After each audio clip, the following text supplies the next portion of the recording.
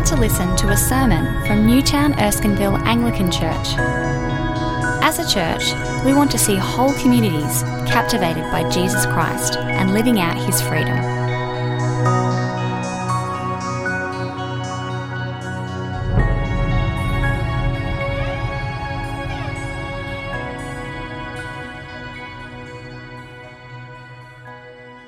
We're going to read the Bible now.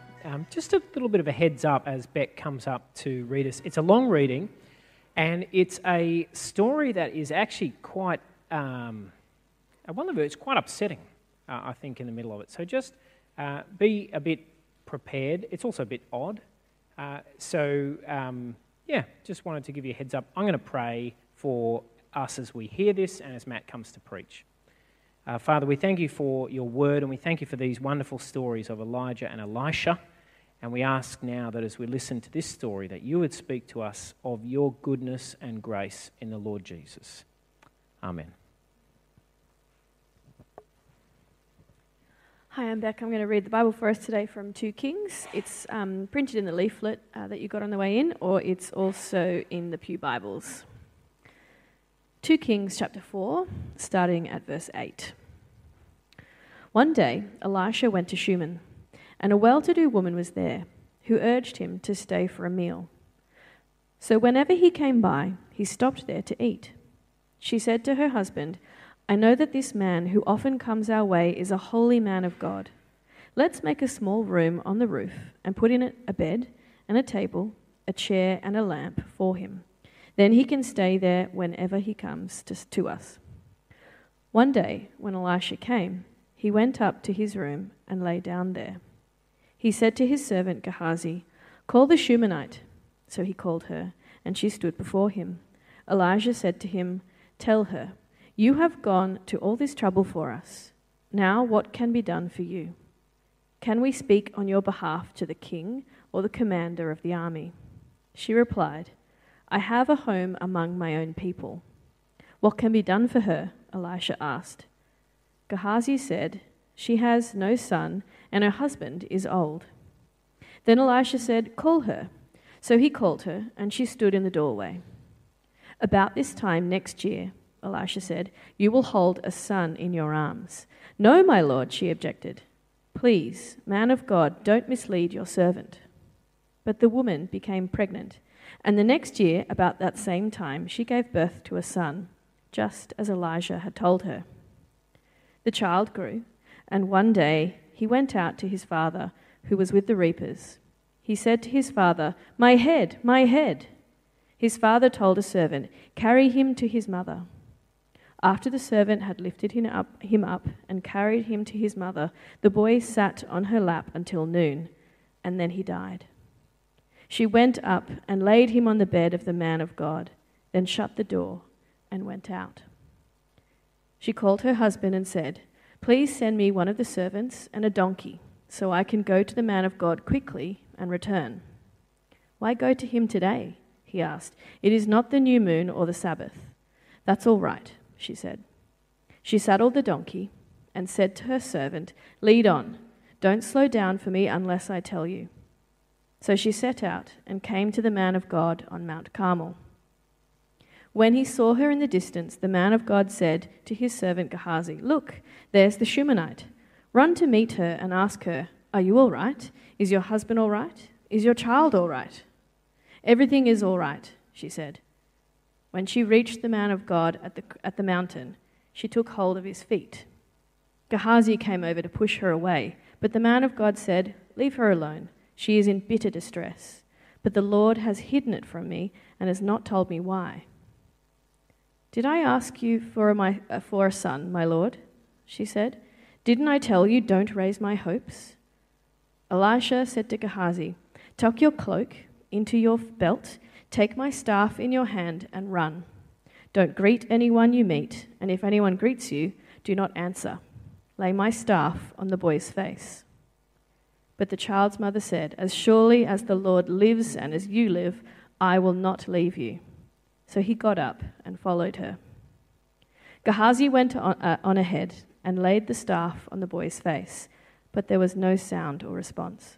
So Gehazi went back to meet Elisha and told him, "The boy has not awakened." When Elisha reached the house, there was the boy lying dead on his couch. He went in, shut the door on the two of them, and prayed to the Lord. Then he got on the bed and lay on the boy, mouth to mouth, eyes to eyes, hands to hands. As he stretched himself out on him, the boy's body grew warm.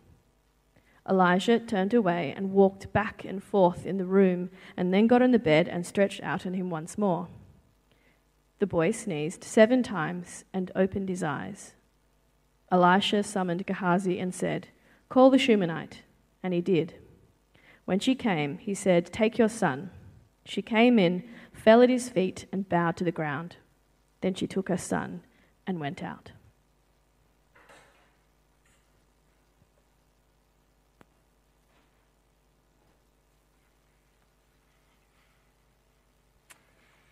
Welcome to you today. If you're new or visiting, it's great to have you with us. And if you're with us online, it is fantastic to have you. We are continuing our walk through looking at 2 Kings and the prophet Elisha. We've got this incredible story today. Caleb, I don't know if I loaded my slides from the morning. Can you load them up for me? That'd be really good.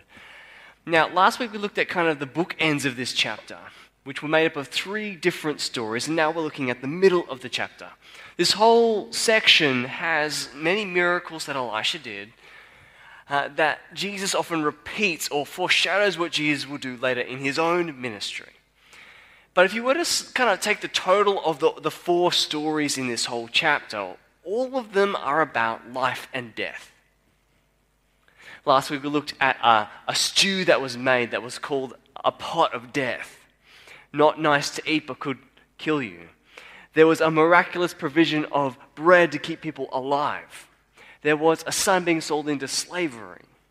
Death was on the table, and today there is a death. Now, this theme of death and life is really important because the religion that they were tempted to worship at this time in Israel's history was Baal. And Baal was, here he is, legend Caleb, here is Baal of a type. The reason people worshipped Baal was to bring life. He was the god of fertility. He would bring life to fields so grain would prop up. He'd bring life to wombs so babies were born. So in a deathly world, people turned to Baal to bring life. You've got to get your way into the thinking that actually is a helpful way of going about things. But in this chapter, what is on the table is that Baal does not give life, but God does through his prophet Elisha.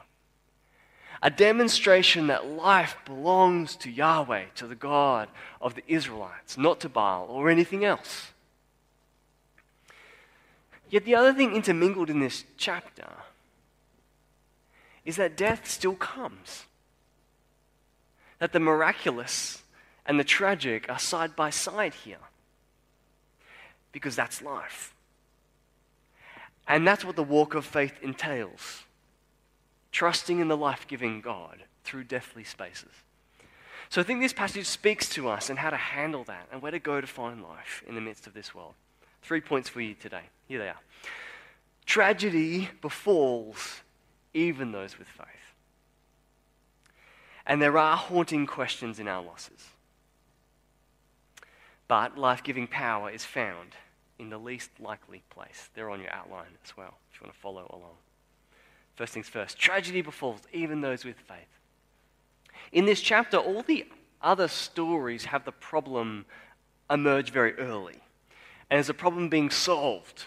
This story starts differently. It starts with a woman who has no problems. In fact, she is on the positive front foot in her life. Read with me, verse 8 of chapter 4. One day Elisha went to Shunem, and a well-to-do woman was there. That means she was either really rich or had some level of power and stature, who urged him to stay for a meal.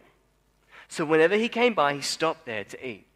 Basically, she makes him come in and eat scones, and they were so good that he keeps coming back again and again and again every time he comes through. Then she says to her husband, "I know this man who often comes our way is a holy man of God." She has a high regard for Elisha. He's a prominent prophet. He's deserving of honor. She's not just showing hospitality to any person, she's showing hospitality to God's prophet. Let's make a small room on the roof. Let's renovate.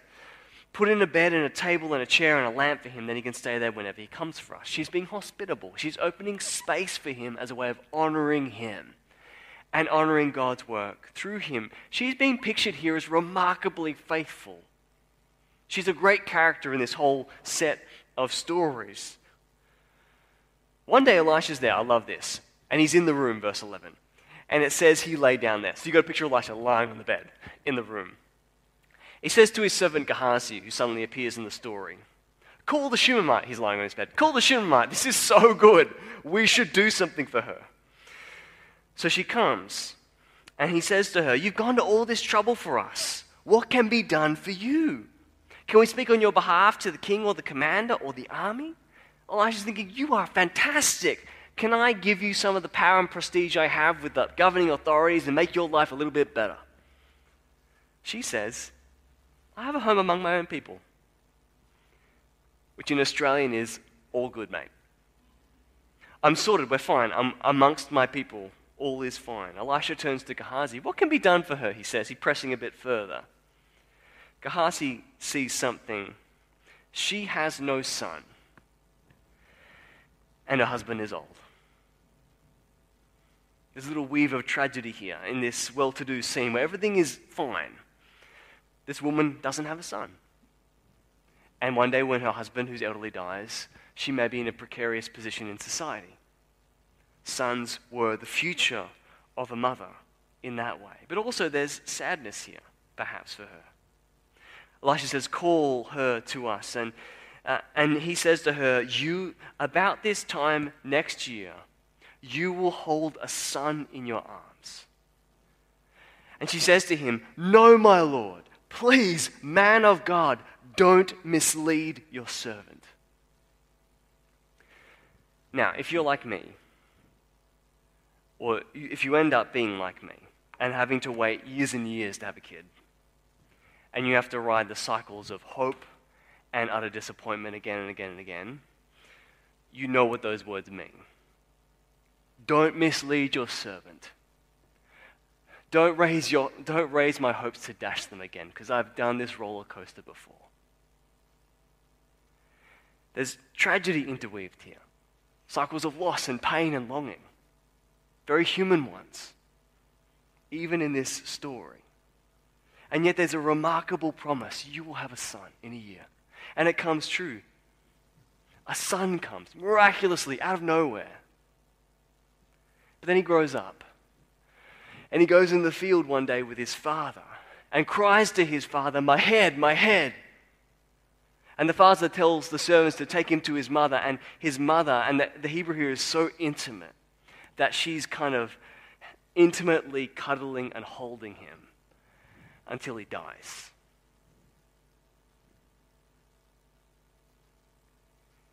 It's an awful moment.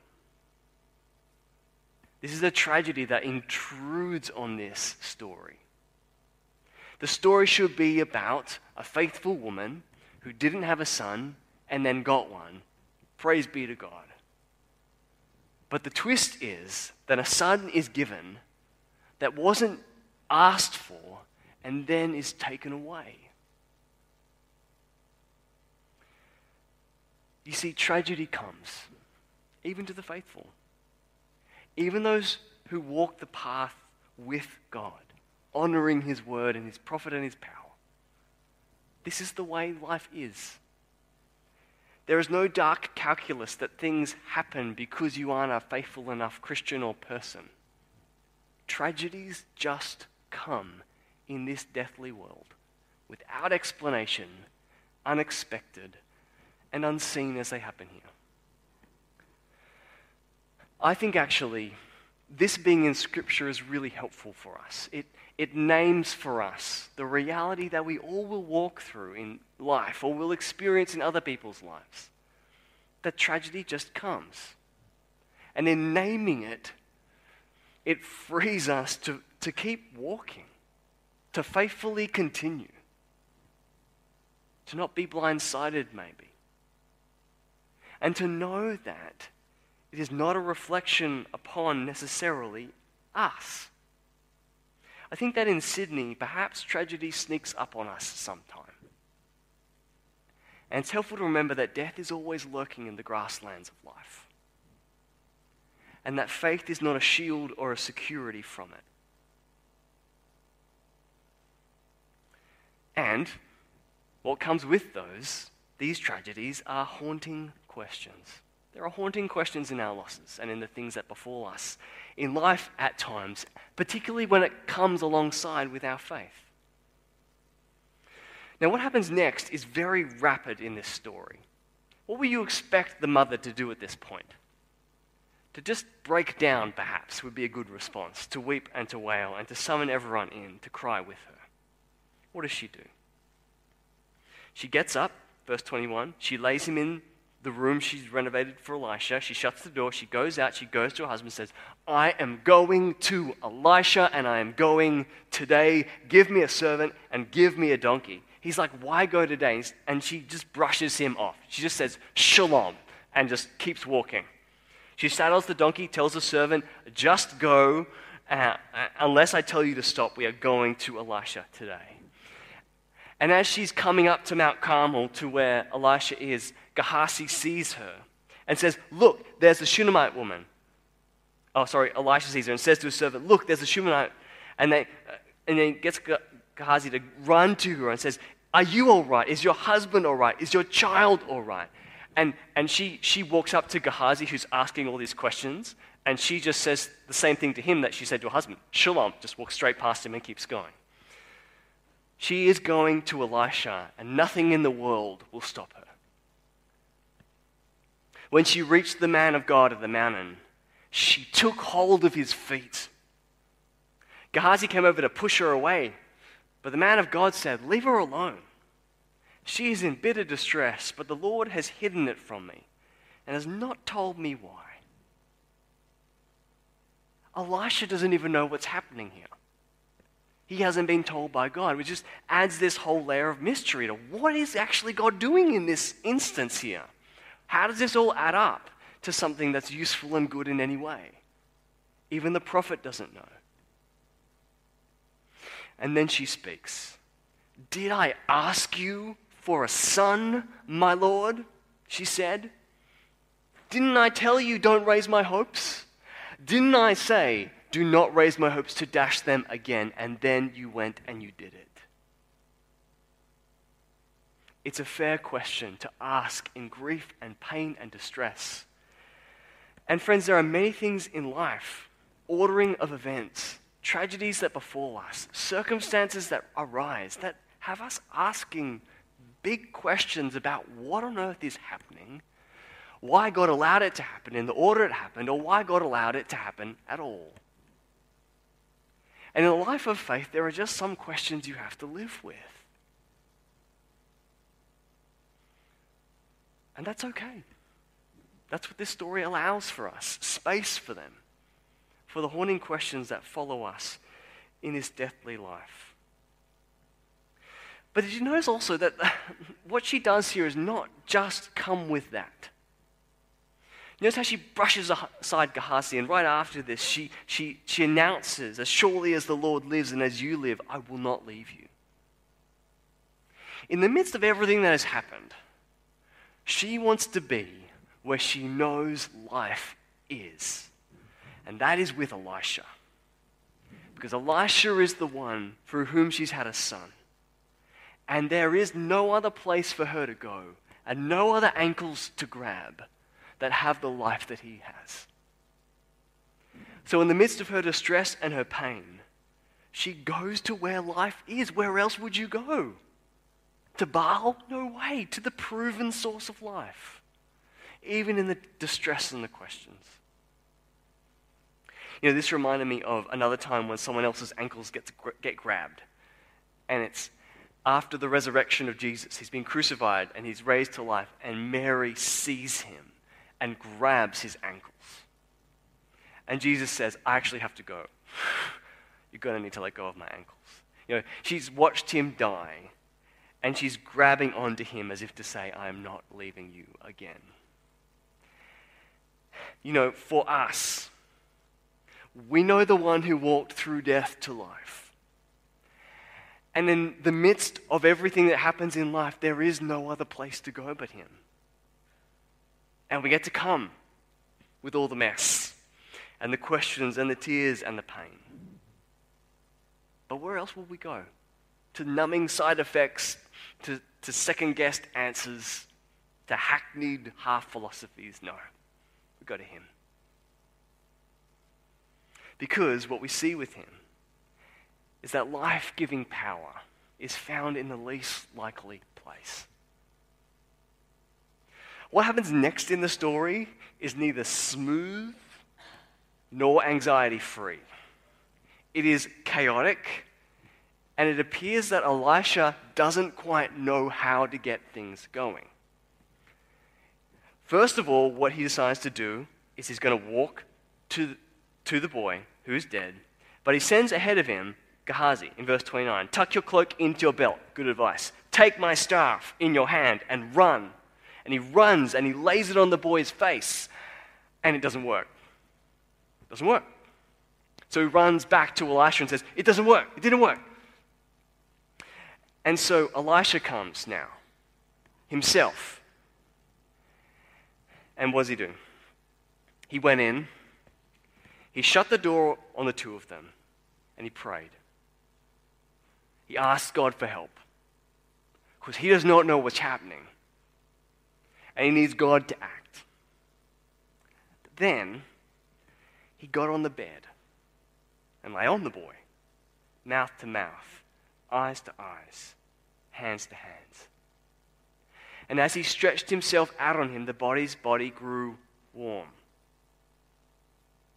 Then he turned away, and what does he do? He anxiously walks back and forth in the room because he's not sure if it's working. And then he gets back onto the boy again. And he sneezes 7 times and opens his eyes. In case you're wondering, if you're new to the Bible, this is really strange. All very odd, if that's your experience and your response to this text. But notice how Elisha is so unsure of what is happening here. And yet, he gets to the point of understanding that in some way, God's power is in him. So that the boy needs to have contact with him. And through that grows warm and comes back to life. Remarkably, back from the dead again.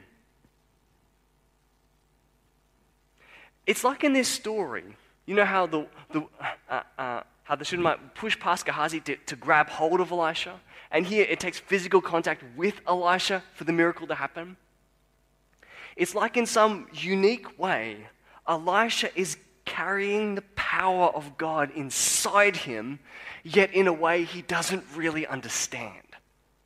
He's kind of clueless to how it is actually working through him.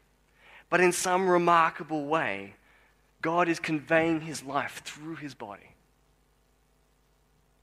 Now, to add even a bit more odd here, is that for someone like Elisha, for a priest, say, to touch a dead body, would mean that you couldn't go into the presence of God for a while.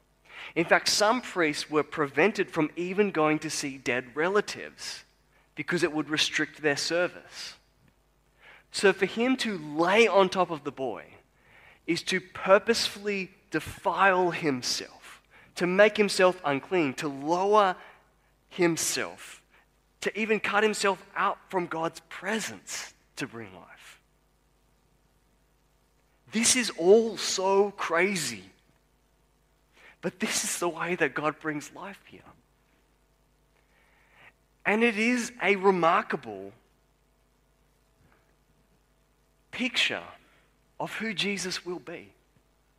Jesus who walks around not claiming that he can call God's power down from heaven for people. What does he say? He says, I am the resurrection and the life. People touch his body and power comes out. He is not like Elisha, not really knowing what is happening. He is fully confident and aware that he is God and all of God's life is in him. And to be in his presence, to touch him, to have him, is to have life, to have resurrection life. And how does he bring that life? By defiling himself. By being lifted up on a cross and being nailed and cursed before God. And so being lowered and stretched out can bring life to anyone who touches him. You know, Jesus repeats these miracles of Elisha, but with way more confidence. He walks into a room with a little girl and says, Talitha kum, little girl, I say to you, get up, and raises her by the hand. In the kids' Bible, we read with the kids, it says he reached down into death and brought her back up again.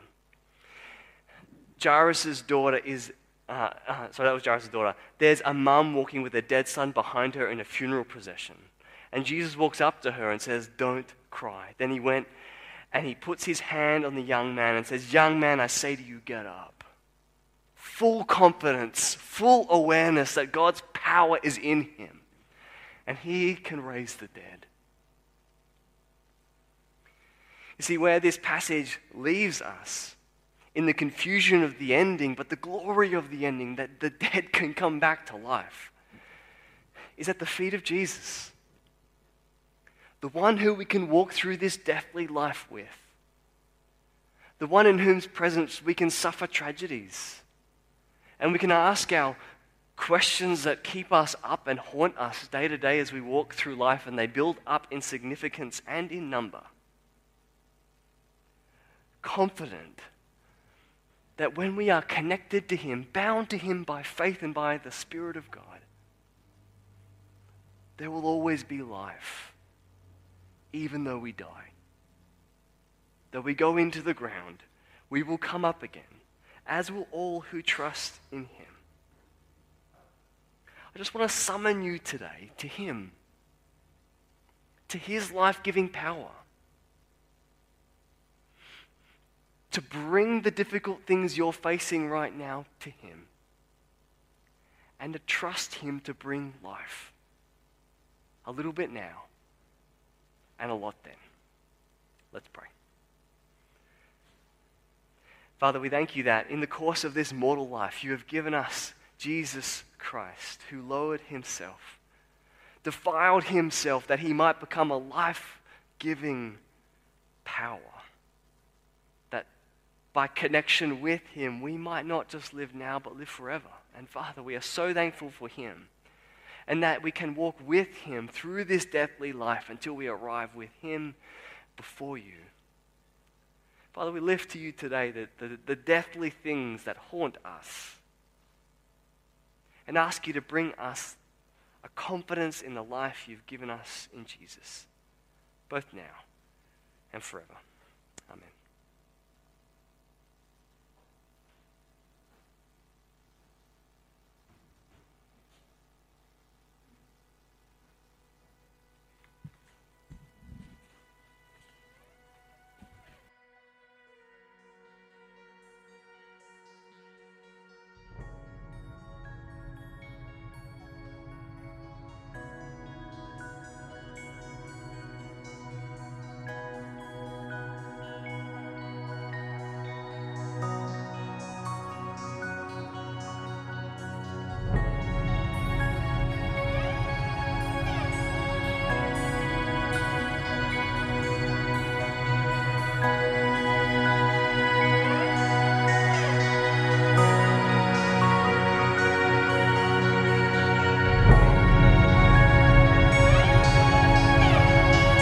Thanks for listening to the Newtown Erskineville Anglican Church podcast.